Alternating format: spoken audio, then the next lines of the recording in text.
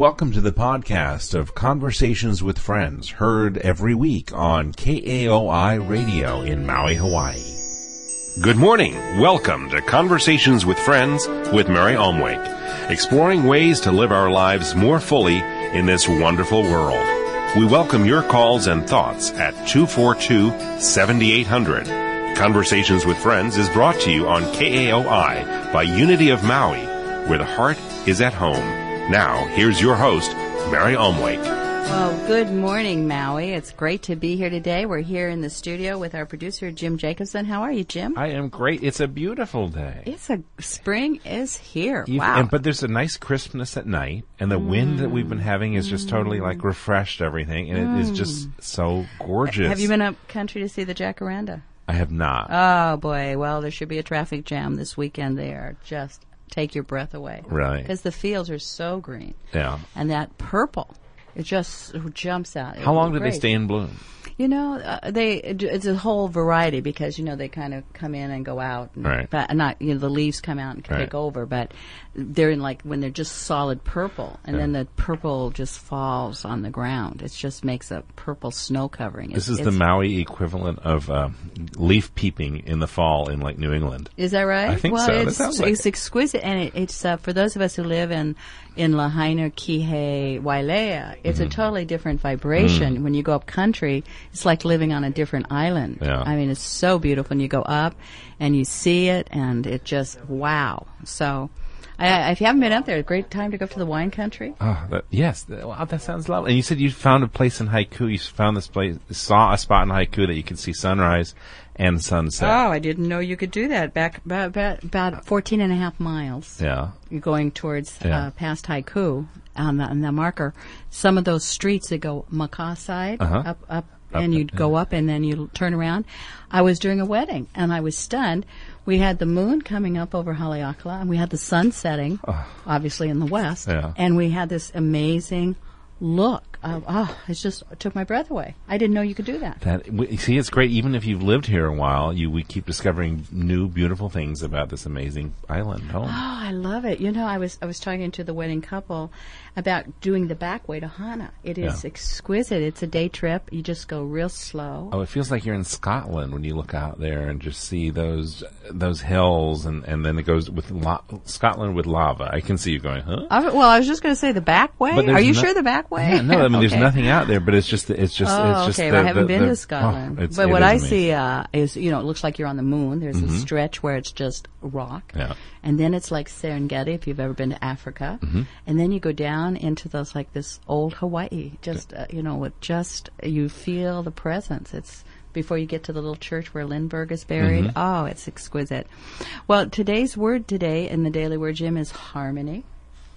And, beauty has always been an expression of God. Harmony is an expression of the divine. And so it's just an invitation for all of us to pause. I love the Daily Word, and it's a way of just centering and knowing over 1 million people are focusing on the idea of harmony. The Daily Word, if you don't get it, it's free. You can call Unity, and we'll send you out one. And you can subscribe if you like. But the scripture is from Romans, May the God of steadfastness and encouragement grant you to live in harmony with one another. Is that a great prayer for the whole world? We need a little bit more of that in our world these days. Well, and we're certainly getting the test with all the decisions that have to be reached with the Akaka bill. And with immigration in the mainland. And what an opportunity for us to go up higher. That we certainly can't find, what did Einstein say? You won't find the solution at the level that created it. That the problem was created at. Yeah, the consciousness that created the conflict that you're currently in. And this is as true for you and me in our personal relationships as in the planet. But there's a presence of power that does flow, especially in harmony. I've always said the Holy Spirit flows in harmony. And that's why if you haven't made the choice for love, a radical love, then you miss out on what is always present. I love Ken Wilber calls God the always already. Always already. That's always great. Already. There's nothing magnificent, powerful, perfect that isn't always already. And I love that idea. That's fantastic. And the whole concept of it being in harmony and congruent and just flowing easily. And so the affirmation that we're using today, Jim, is through the love of God within me, I bring harmony to every situation around me. Wow. And it's within you. And we're going to be talking with an author today. The book that she wrote is called The Trance of Scarcity. Victoria Castle will be on in a little bit from Seattle. Mm-hmm. And she tells us about how to increase abundance in our life by looking at some fun things. And I think the second part of her book we'll get into, but she talks about the importance of pleasure to help undo this trance of scarcity. Well, Maui's working on that. I love it. I love it. I love it. Jim, we're going to be right back with the author of the Trance of Scarcity, Victoria Castle. But first, let's take a quick break from the wonderful people that make this program, Conversations with Friends, possible. And we do want to let you know, if you're just catching us for a few minutes, that we do Sunday every week at the Maui Tropical Plantation, 10 o'clock. But this week only, we are the Unity Mobile Blessing Machine, and we will be at the Maui Beach Hotel in Kahului, right across from the Queen Ka'amani Center. Wonderful little room there, right at the parking lot. Just you'll see the balloons and find the people. Wonderful Children's Sunday Spiritual Church. Great location. Great location. Easy, air conditioned, very nice, easy. We'll be there at 10:30. Silence at 10. Mm-hmm. So just for this week only, and then we'll be back at the Maui Tropical Plantation. So take a listen to the people that make the program possible, and we'll be back with author Victoria Castle. Thanks. Conversations with Friends with Mary Omwake is a presentation of Unity on Maui. We are a trans-denominational community and invite you to join us in Sunday morning celebration at 10 a.m. at the Maui Tropical Plantation in Waikapu. Unity also offers children's church and nursery services. If you'd like to join our families of sponsors on Conversations with Friends, please call us at Unity at 242-9327. Do you dream of owning a home or consolidating debt with a refinance? Hawaii's premier mortgage company can make your dream of owning your home in paradise a reality, or they can help in the refinance of your existing home with their experience guaranteed lowest rates, exceptional customer service, and a little magic. Premier Mortgage can get you a home loan to fit your needs. To find out about Hawaii's Premier Mortgage various loan programs, call Tricia Morris and the Magicians at either office location. Call Premier Mortgage in Kihei at 874-8800 or in West Maui, call 665-8800. And now, back to Conversations with Friends. Wow. We are back on the air. We are going to be speaking with Victoria Castle. Castle from Right, Seattle. just like Victoria, Castle Theater at the MAC. are you with us? I'm here, yes. How are you? I'm very well. Delighted to be with you. How's the weather there in Seattle? It's about 85 degrees and sunny. Whoa. That sounds like You know, Maui. It's too warm for us. And sunny? I maybe that's just a rumor that it rains all the Yeah, time. no. Is Tell that, anybody, it's never pretty here. It's never pretty.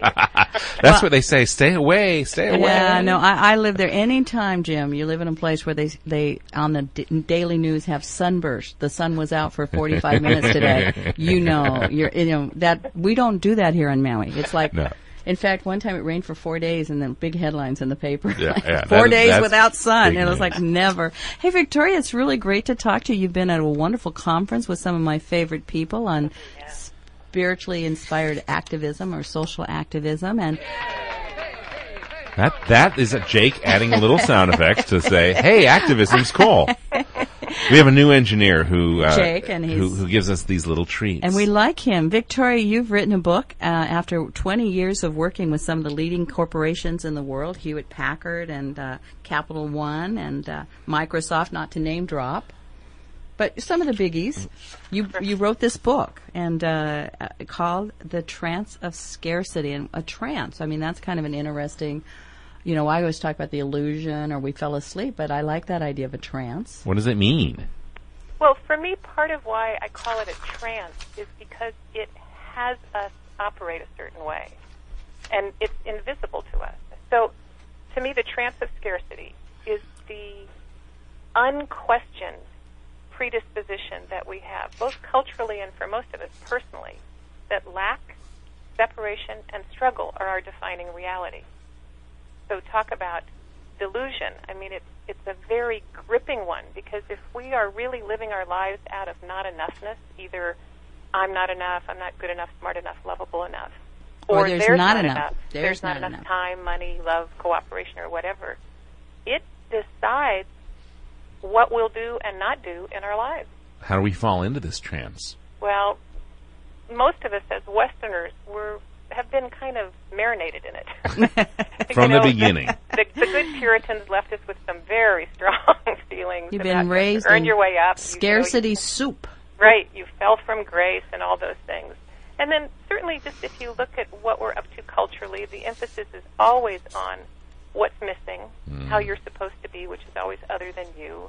Hey, if you really want to be successful, you need more this, you need more that, whether it's more degrees or more cars or a bigger bank account or a smaller clothing size. Or a different deodorant. Anything that would keep us in pursuit of, rather than already inhabiting our fullness and wholeness and completeness. And that's what the market. I mean, that's what Madison Avenue is all about. All the commercials, all the advertisements we Right. see are telling us that. So we're marinated in this from, I guess, childhood. For most of us, and even very well-intending parents, my parents, who Yeah. grew up in the Depression, started training me to not expect too much, to make do, to understand that not everybody gets a share. So either hurry up and get to the front of the line or be a really good sport and expect not to get any. All of the things that keep us in this sense of, I'm separate, I don't belong, I have to earn my way in. Well, that's the most I can hope for. I better just get used to it. And for me, what really brought about the book was seeing that this was something was pervasive for most of my clients and students about the who me. Oh, I could never. Oh, no, I couldn't expect that. That'll never happen for me. And I really went on the hunt for what is this that has all of us? And there seems to be this predominant theme of what's precluding us from our innate greatness is this story of not enoughness. And it is pervasive, and it is the legions. I mean, it has 1,000 different ways of presenting that core idea. There's something flawed. And the basic covenant that a lot of people don't know about in the Old Testament that God made with Noah, the basic covenant was nothing missing, nothing broken. That was the covenant of the divine to humanity after it cleansed it with the flood. And we don't teach our kids that. There's nothing missing in you. There's nothing broken in you.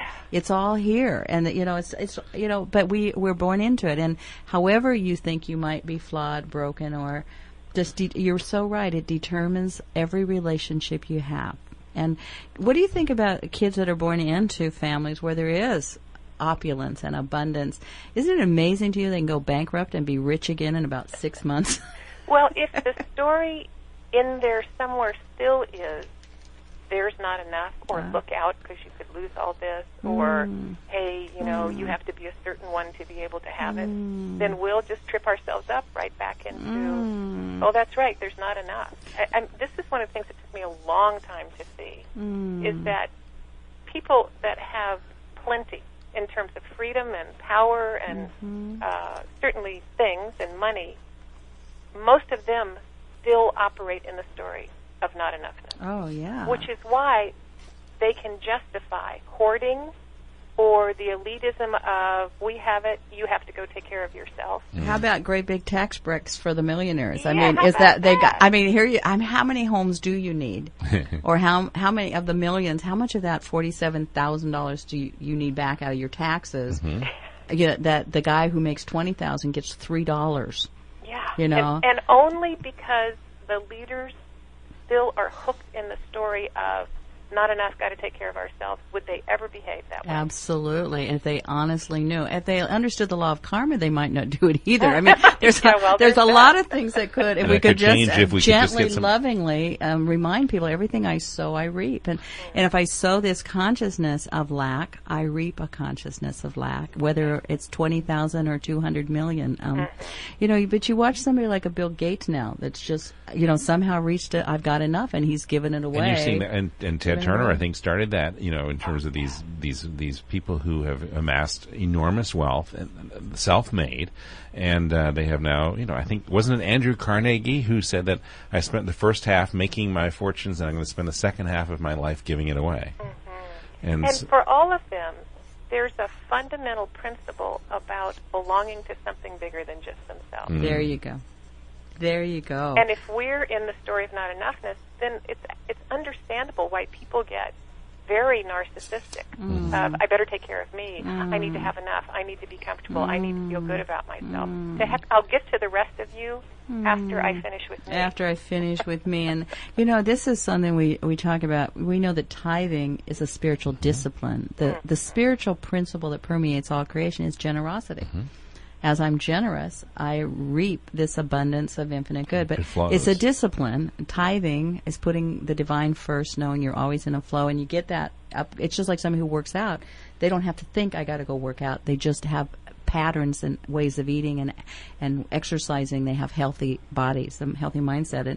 And this awareness, these fundamental principles are so important. And I think your book, besides defining the trance, gives you some wonderful steps out. And I'm wondering if you can, maybe help us take the first step out of breaking free of this trance, because it like you said, it does permeate. And even if you're doing really well, anytime you turn on the TV, you learn one more thing you have to have. Hey, I need that. My life will be so much... Or some way that you're deficient. Yeah. You're not something, right? Something enough. So what's the first step? I think the first step is to see it. Is to really be able to see we are living inside of a story that we give complete allegiance to, and that we treat that story like it's truth. So being able to separate out the difference between truth and interpretation. And it's tricky, because part of what we humans do is decide what things mean. Somebody walks into a meeting 10 minutes late, and all we know is that they walked in late, but everybody in that room can make up a story about why they're late. Well, they're not responsible, they're not organized, they think they're better than we are. Oh, they must be really busy and important, whatever it is. Or their mother called them and said she's got terminal cancer. There you go. And if you knew that, it would shift everything, wouldn't it? Totally. Right. I mean, we just don't know. So the fact that we will decide what something means and then tenaciously hold on to it like it's the absolute truth. So to be able to see, first of all, it's just like, hey, man, there is a big story that's got us all called not enoughness. And I've been organizing my whole life around not being enough. So the first step is to recognize it. Yeah, to just recognize that it exists. And fundamentally, one of the primary premises for me is that our experience of abundance or scarcity, or really anything, but certainly in this particular looking, our experience of abundance is dependent on our inner state, not outer circumstances. Now, that's not new. No, but that's huge. If I love the fact, Victoria, that you are finding a clever, bright, brilliant way to state things that have been stated 1,000 times, but people will read this and it'll click. That's it. They couldn't hear it in the other language.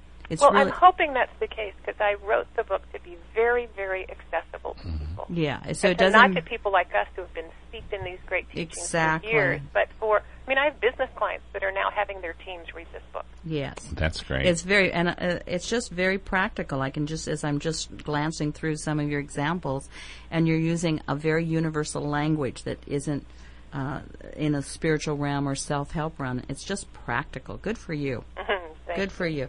This trance that we're caught up in, and it's, I think the challenge is it's inside of us. I think we've embodied a story that was a lie, and if we can just, it's like a movie. We know when we go home from the movie's over. Sometimes we're still impacted by the characters, but with this one, it's like we wake up in the morning and it's still playing. It's like somebody put on the they put it on automatic, and so you walk out into your day and there it is again. What is it, Groundhog Day? Over and over. So what's the second step once we recognize it, Victoria? Well, I think that the two pieces to our internal state are the stories we tell ourselves and literally how those stories live in our body, how we embody those stories. So one is to see what story I'm giving allegiance to and choose a new one. And then two, what are the ways of being? How do I operate in my life? What practices do I take on that match the story? The negative story. So what's the example? And the embodiment piece to me is critical, because we've all done a huge amount of conceptual work. Everybody gets that exercise is important. How many people go do it? Everybody understands that if you take time for your inner life, your outer life goes better. How many people do it? It's the translating it into it really gets into our nervous system. So you can think of it as our habits our habits of thinking, habits of acting, our immediate reactions, they're wired into our nervous system and our muscles. So it isn't just about thinking different thoughts. It's about literally reorganizing my whole psychobiology, the whole self of me. And that means being in practices, whether it's practices of generosity, like tithing. That's why it's such a brilliant, powerful practice to people, because the more they do it, the more it becomes part of how they operate. Or practices of being genuinely curious, or gratitude, or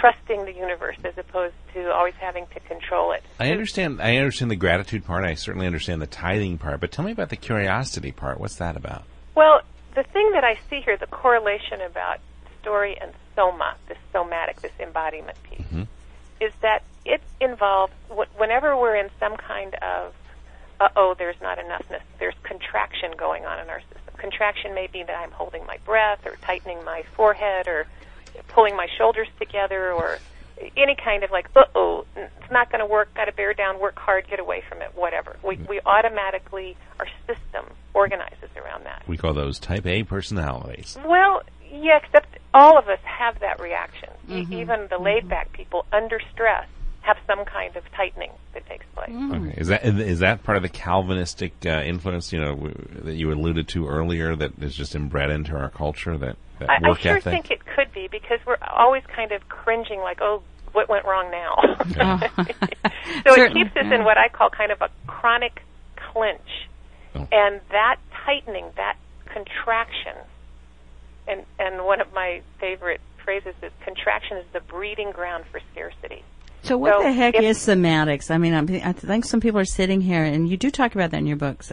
Yes. What does it have to do with abundance? I guess you're getting there. I'm just trying to... Yes, thank you. It comes into my muscles, and it lives there. I mean, help me understand it. Yeah, what are we talking about here? Yeah. Well, to finish this thought about why curiosity, Yeah. because if I'm contracted, my listening will start moving toward judgment.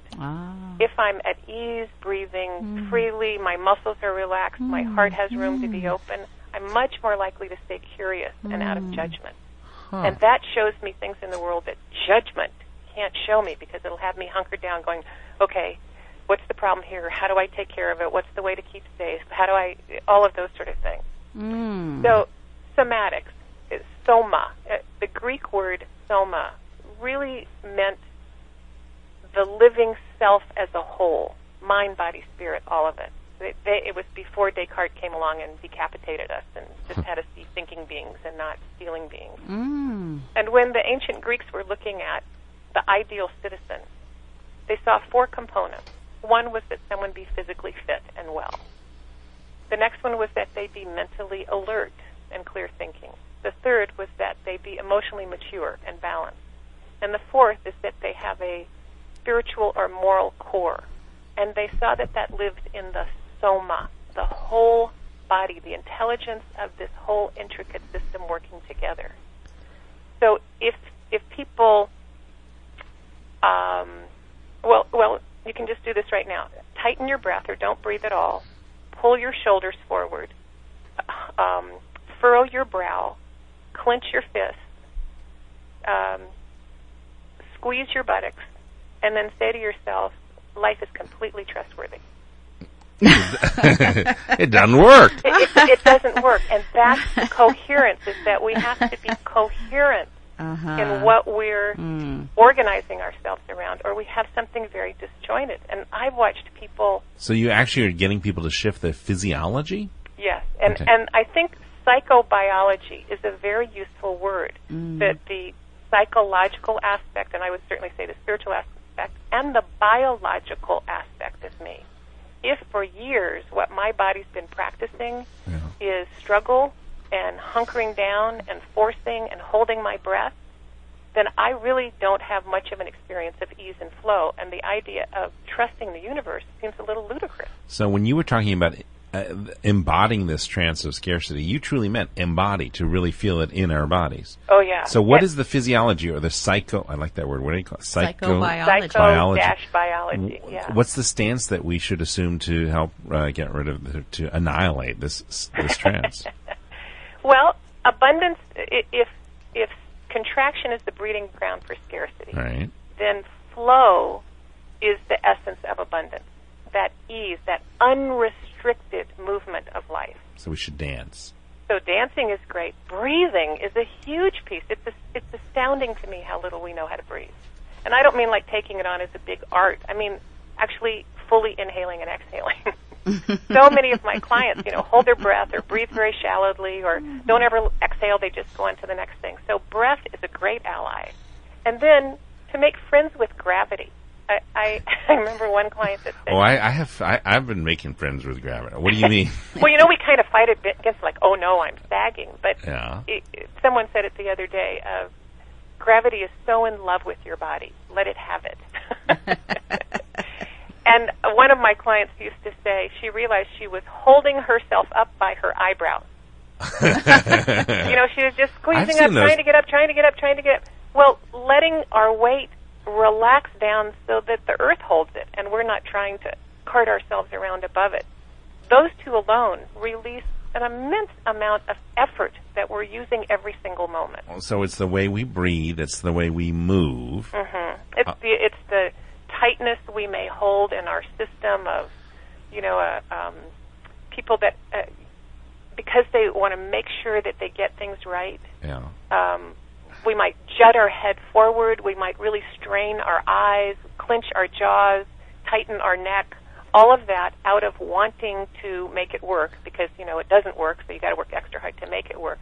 Well, if I've done that for 40 years, my body really doesn't know what being at ease feels like. I was just having this conversation with my fiancée Molly yesterday, and she was talking about how Rolfing would help. And literally about that, and literally, this is deja vu about this dialogue about the importance of gravity and allowing the Earth to hold our weight.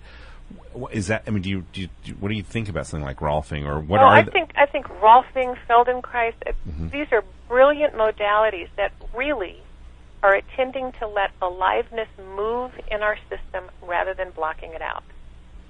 That if you think of it like a garden hose, most of us have a couple kinks in the hose.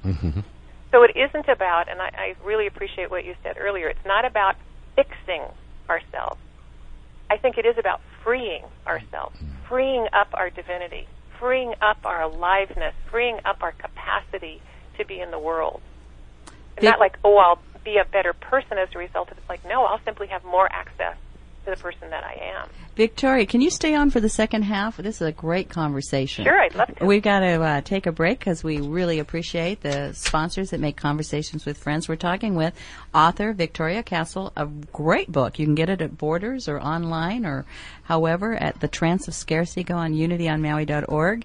And push click on the Amazon link. Amazon, and it'll be at your house in 2 to 3 days, and Unity gets 8 or 9%. So how great. Hey, Victoria, stay tuned. We'll be right back. Conversations with Friends with Mary Omwake is a presentation of Unity on Maui.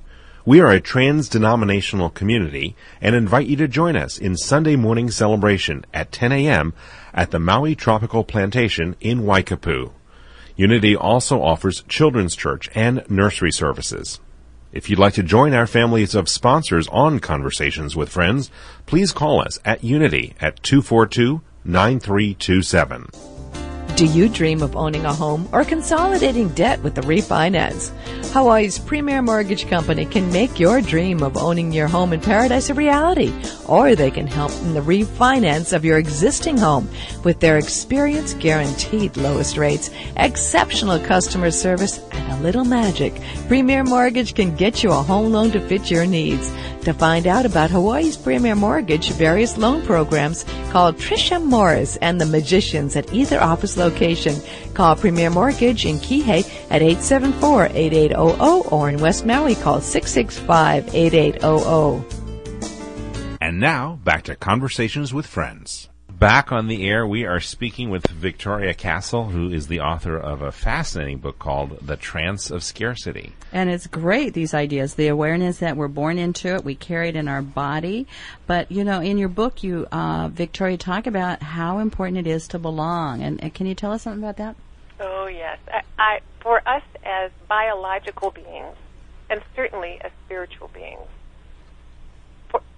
if you look at us biologically, basically we couldn't take care of ourselves probably for the first 12 years of our life. Mm-hmm. You know, if we were born and left alone, we wouldn't make it. Mm-hmm. So the need to belong is elemental.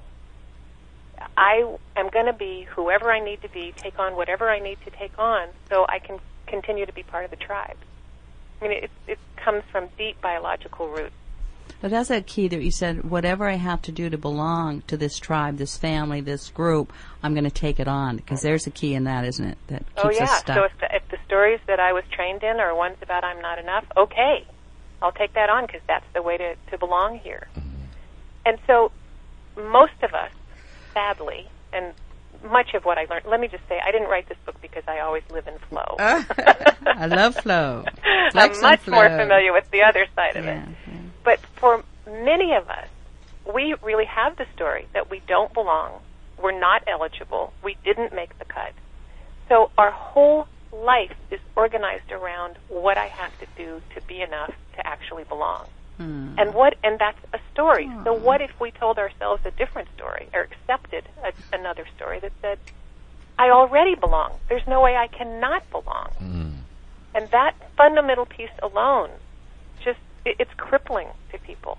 And I'm very aware when I think about this, and Mary, you and I had talked for a minute, that I went to this Sacred Activism Conference this weekend in Seattle with Jean Houston and Barbara Marx Hubbard and Paul Ray, Marianne Williamson, just many, many luminaries, and 1,000 other people. It was really extraordinary.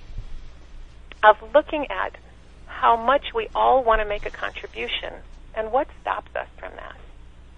And this piece about I don't belong or I'm on the outside so diminishes our capacity to fulfill our own lives and to contribute in the way that we want to. So the cost is huge. Not just personally, but also at a planetary level. Very bad ecology, Jean Houston would say. Yes. She must love your somatic work. She loves to work on all the burners and all the modalities. Oh, yeah. Well, and that's just it. Why not access the full intelligence of the system rather than trying to get this tired little cognitive part of us to do all the work? And it's brilliant, but it needs its buddies. The holistic approach. Yeah. In the second part of your book, you talk about the importance of pleasure. Oh, I knew you were going to bring that up, talk about Jim. pleasure. Jim was wanted to start out with that, Victoria. I made him hold back. Yeah, well, pleasure, it's such a triggering word. And any of us that have a good puritanical or Calvinist background, it's like, don't let anybody catch me having pleasure, because if I have pleasure, I'll become a sloth. They always say that about our Sunday service. How can you guys be spiritual having way too much fun? Oh, yes. Okay. So we've really come to distrust pleasure. Like, work first, then you get to go out and play. And that I think pleasure often for people gets translated as overindulgence or what I would call numb kind of consumption.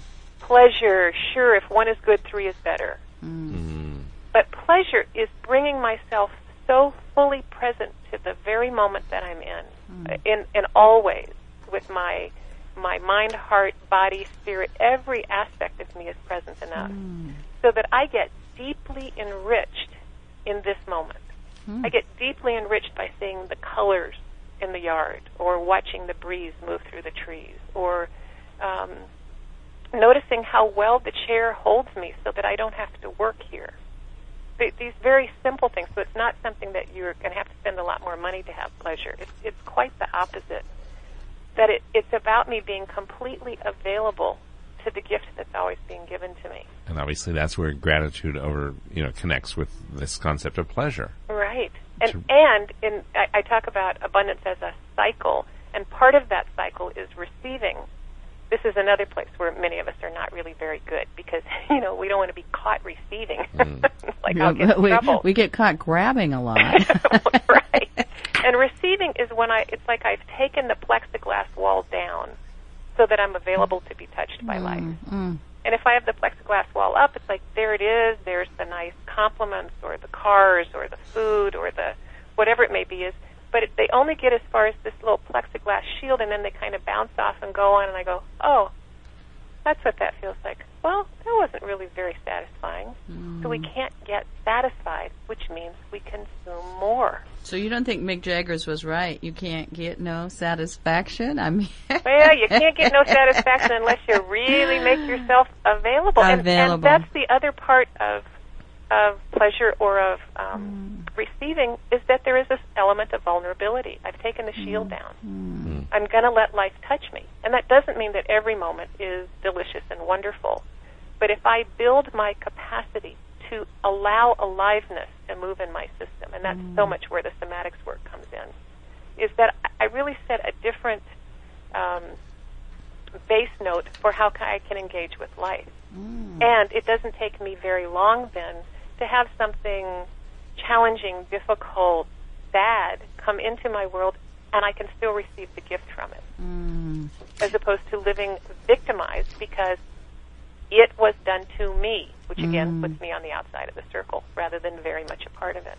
So surrendering and availability are synonymous or very similar? I'm fully surrendered to what is? Yes, with a real sense of confidence that God's in charge here. So it's not like I have to be running and hiding from life. Well, I love that idea, this infinite, invisible, always present, always already God really is moving through us. And I love the way that you've helped people move through the challenges that we're born into it. We live in it. It's all around us. And we've mostly embodied it, so it's become a part of our own belief system, so it shows up. But what are now the steps that we start to take out? Because it sounds like a chronic condition. I mean, well, it is chronic, and here's the really great news that I didn't understand until about 10 years ago, is that we are much more malleable than we think we are. You often hear people say, this is the way I am, this is the way I've always been. Well, it turns out we have great access to shifting who we are. You can teach an old dog new tricks. But you notice the dog has to practice. And that's really the key thing, is that we want to take on new practices. It's not just a new story with old practices. That's a different recipe for suffering, but it's still suffering. It is really, what are the practices that I want to be in? If I really understand that my inner life determines my experience in my life, then I start having practices that nourish and cultivate my inner life. I don't get up at 5 a.m., get right on the computer until the kids get up, quick get them fed, jump in the car and keep going all day, and then at 9 o'clock at night go, I'm done. Oh, yeah, my inner life. Well, maybe I can get to that tomorrow. Yeah. Oh, boy. So I start getting in the practices, and certainly, simple ones that I would recommend, and you all live in paradise. One is of being in nature. And when we get so caught up in the concrete world around us that we can only look at it and not partake of it, we start getting kind of dried up. Well, that's what we talk about. All of Maui is like a cathedral. It's everywhere you are. You have to work to be unhappy here. And there are people you have to work hard. So committed to it that, but it's like it's hard to, I can be just stressed, whatever it is, and just drive for 2 or 3 minutes, and I'm overcome by the waves of beauty from a white egret flying across the blue. We're just talking before we started talking with you, Victoria, about our jacarandas are blooming. After the whales come and we get blessed with that, then the whole Maui turns green, and these purple jacarandas just are, they take your breath away. And it's, you're so right. So just to be in nature and take your shoes off and walk on that grass and walk on the beach and go in that water. And, yes, we are blessed here, because it's not hard. But people can create pockets of beauty wherever they are, whether it's just a little. Absolutely, and people can get so numb that they miss the beauty, too. Even in paradise, people can get numb. And that's really the opposite of receiving, is I go numb. I went numb in paradise. That's a new book. I can't feel anything. I went numb in paradise. There's a book. Again, you have to try really hard. One of the things that we do in the show that's so fun is we ask folks what their personal practice is. So what are the exercises that you do yourself on a daily basis? Yes. When I get up in the morning, we have a whole wall that faces east. So on the days that there's sun, but even not. 3 days a year. Yeah. I start my day sitting in a chair facing that wall. And before I go into meditation, I always read poetry. Oh, you read poetry. Lovely. It's lovely for me. And whether it's Rumi or Hafiz or Mary Oliver or whoever it may be, there's something that gets me on a different frequency then. So poetry is one. Spending time with my dog, because she is a brilliant teacher about being present and being in the moment and being in gratitude. So playing and being in nature are the big three for me. And I can tell when I'm kind of stirring and working at my desk and have lots of things to do, and it's like I can't quite find myself. It's like, okay, go outside. Go on. Get out. And that helps There's you actually shift. a story in my book about my former dog who basically came and pulled me outside because she could see that I was Oh, just my. on Well, a you're shift sitting cycle. here. Our producer, Jim, who you've been talking with today, his book is How to Meditate with Your Dog. Oh, And So I we're recommend that. I'll check out your book. Check lovely. out How to Meditate with Your Dog. It sounds like we're kindred souls. and the poetry and all. Now, what about the power of intention?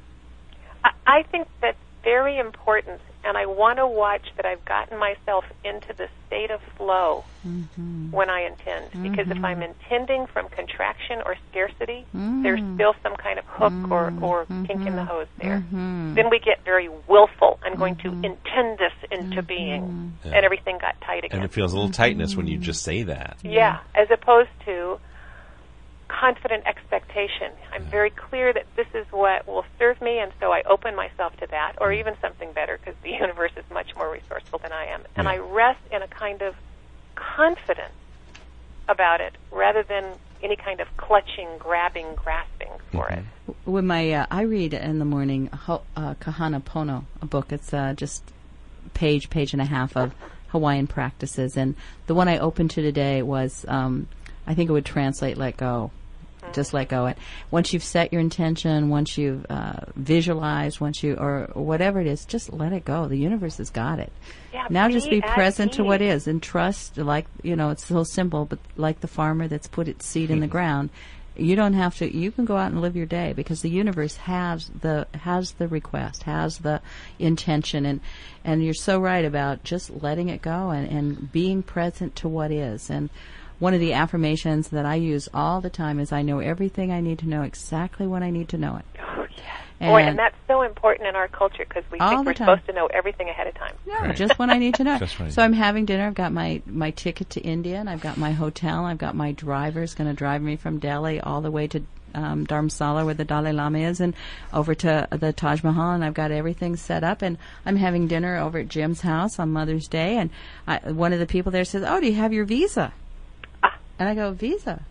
Do you need a visa?" I've been to India several times, but I guess I've always gone on a tour, and it's all good. So I go home and I get online and I type in, this is Sunday night, I type in India Embassy San Francisco, and it comes up, and they have a thing there, right? You just type in your request. I type in my request. Before I turn my email off, they have emailed back exactly what to do.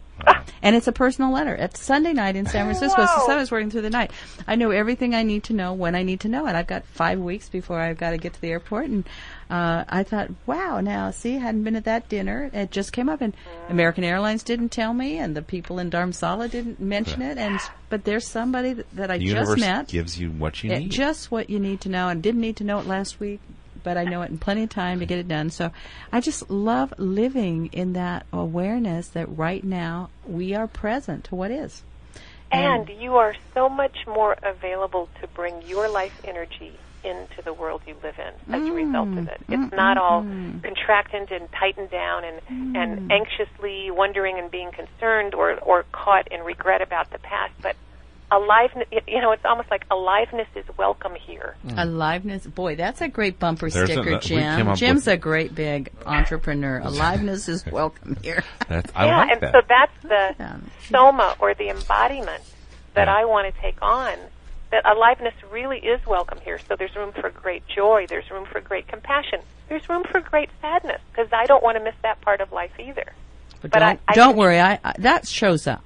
But but the thing that people do is close right down around it, Oh, okay. As I was opposed just to- going to say, as opposed to let it move through. we went with went with Jean Houston, since you are there with her. We took about 125 people to Greece. So it wasn't really a tour; it was more like a expedition. It was like, Pilgrimage. yeah, it was that's a lot of people. And Jean because Jean wanted us to have the full experience of the great Greek god, starts evoking from the depths the shadow. And I walked over to her the first night, and I whispered in her ear, and I said, Jean, my experience is when you have 120 people on 5 boats in a foreign country, the shadow shows up. You don't usually have to. Well, Jean, wanted to make sure we had the full, and I mean, from the depths, everybody's shadow showed up. And we had food fights. We had just battles going on. You have to ask Jean that story, because, there is a way when you are willing. No, whatever are you wants joking? to be. Did she really? She evoked it. She did. Well, because she wanted. Of course, Jean. From the depths of our being, and I was just being practical about it. My experience is that anytime you get enough people in a room, the shadow. My experience, the shadow's up and had a cup of coffee an hour before you even think about starting your day. So, but it's so good to be present to, and that's the trance. It's really the part of us that's caught in the illusion, and it's just so great what you've written here. The book, for those of you who've just tuned in, is The Trance of Scarcity. The author is Victoria Castle. You can go online. You can go to your local bookstore. Practical, good stuff. It's just one more way of seeing how we got caught in a spell. Jesus was so clear. It's spread out upon the earth. You just don't have a consciousness yet to see it and to embody it and bring it forth. And I love this line, aliveness is welcome here. Mm-hmm. We're gonna get a bumper sticker. Well, that sounds like a great bumper sticker. Yeah, yes, aliveness please do. welcome here. And let me just say that I've also designed a group study guide so that people can use the book together, because in community I always think is where it's the most powerful. And my website, tranceofscarcity.com, is where you can get that. And also... that's one word, Trance of Scarcity? Yes. .com. Yeah. Not and also the. the practices in the book, because there's practices in every chapter. I put those on a CD if that's an easier way for people to use them. Well, you gave us 3 of your personal practices. Are there a couple in the book you'd like to share? Oh, gosh, there's lots of them. There's certainly the whole practice about how you cultivate your state, that state that matches with ease and flow. And, yes, I would offer this one, and it's a gratitude practice. Oh. It's a variation of Tonglen, and it's one that Pema Chodron teaches.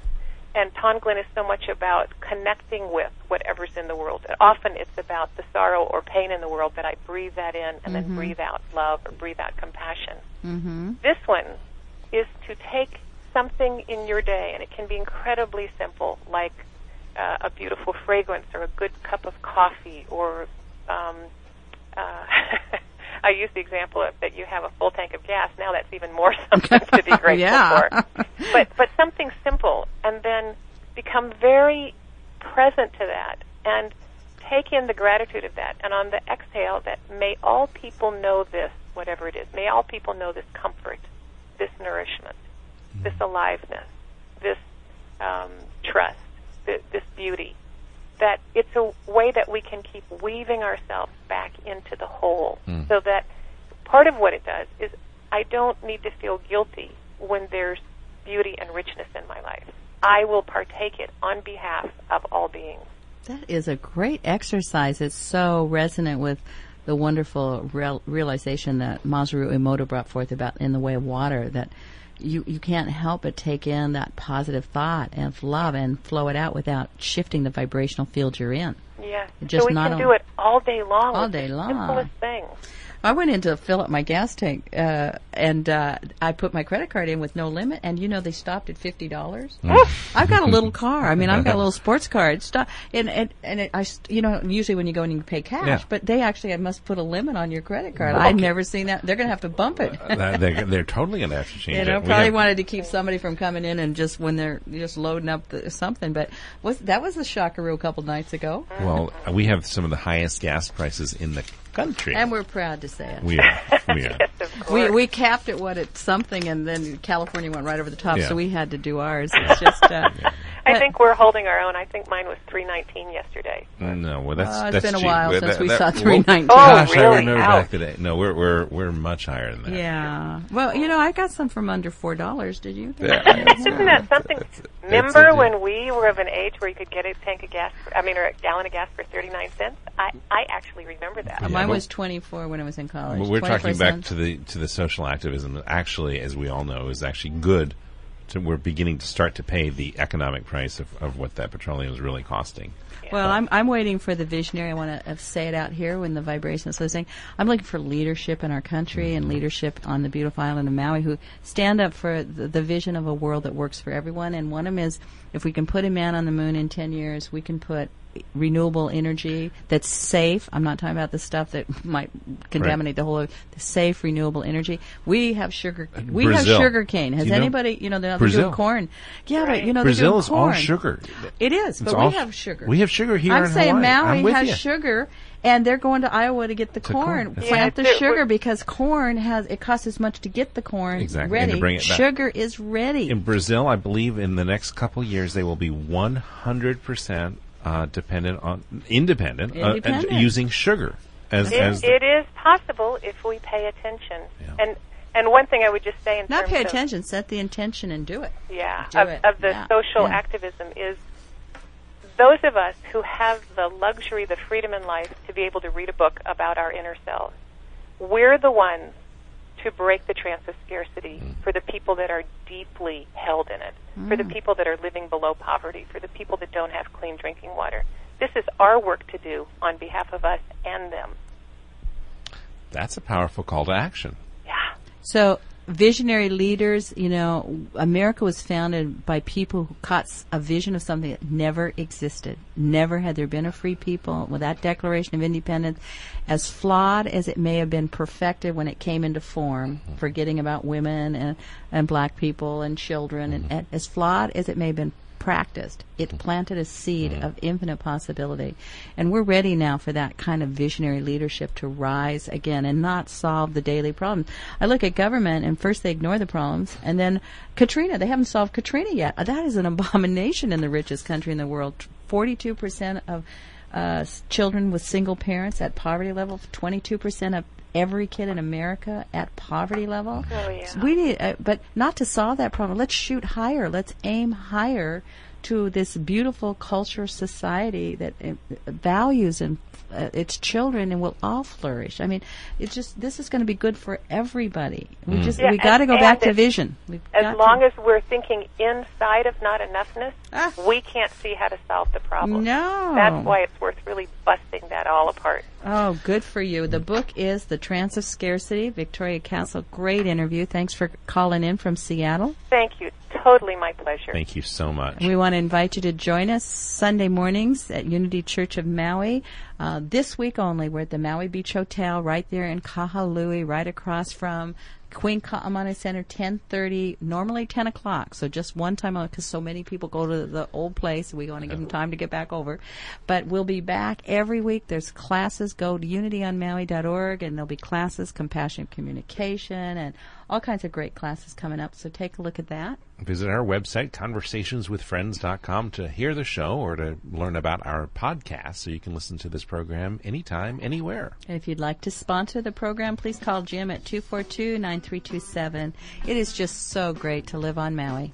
Have a wonderful week. We'll be back here next Tuesday. I'm James Jacobson. And if you're visiting, take Aloha home with you. It really is up to us to shift the vibration on the field. I guess the music's coming up, Jim. Does that mean we're out? We're supposed to say goodbye. Aloha. Aloha.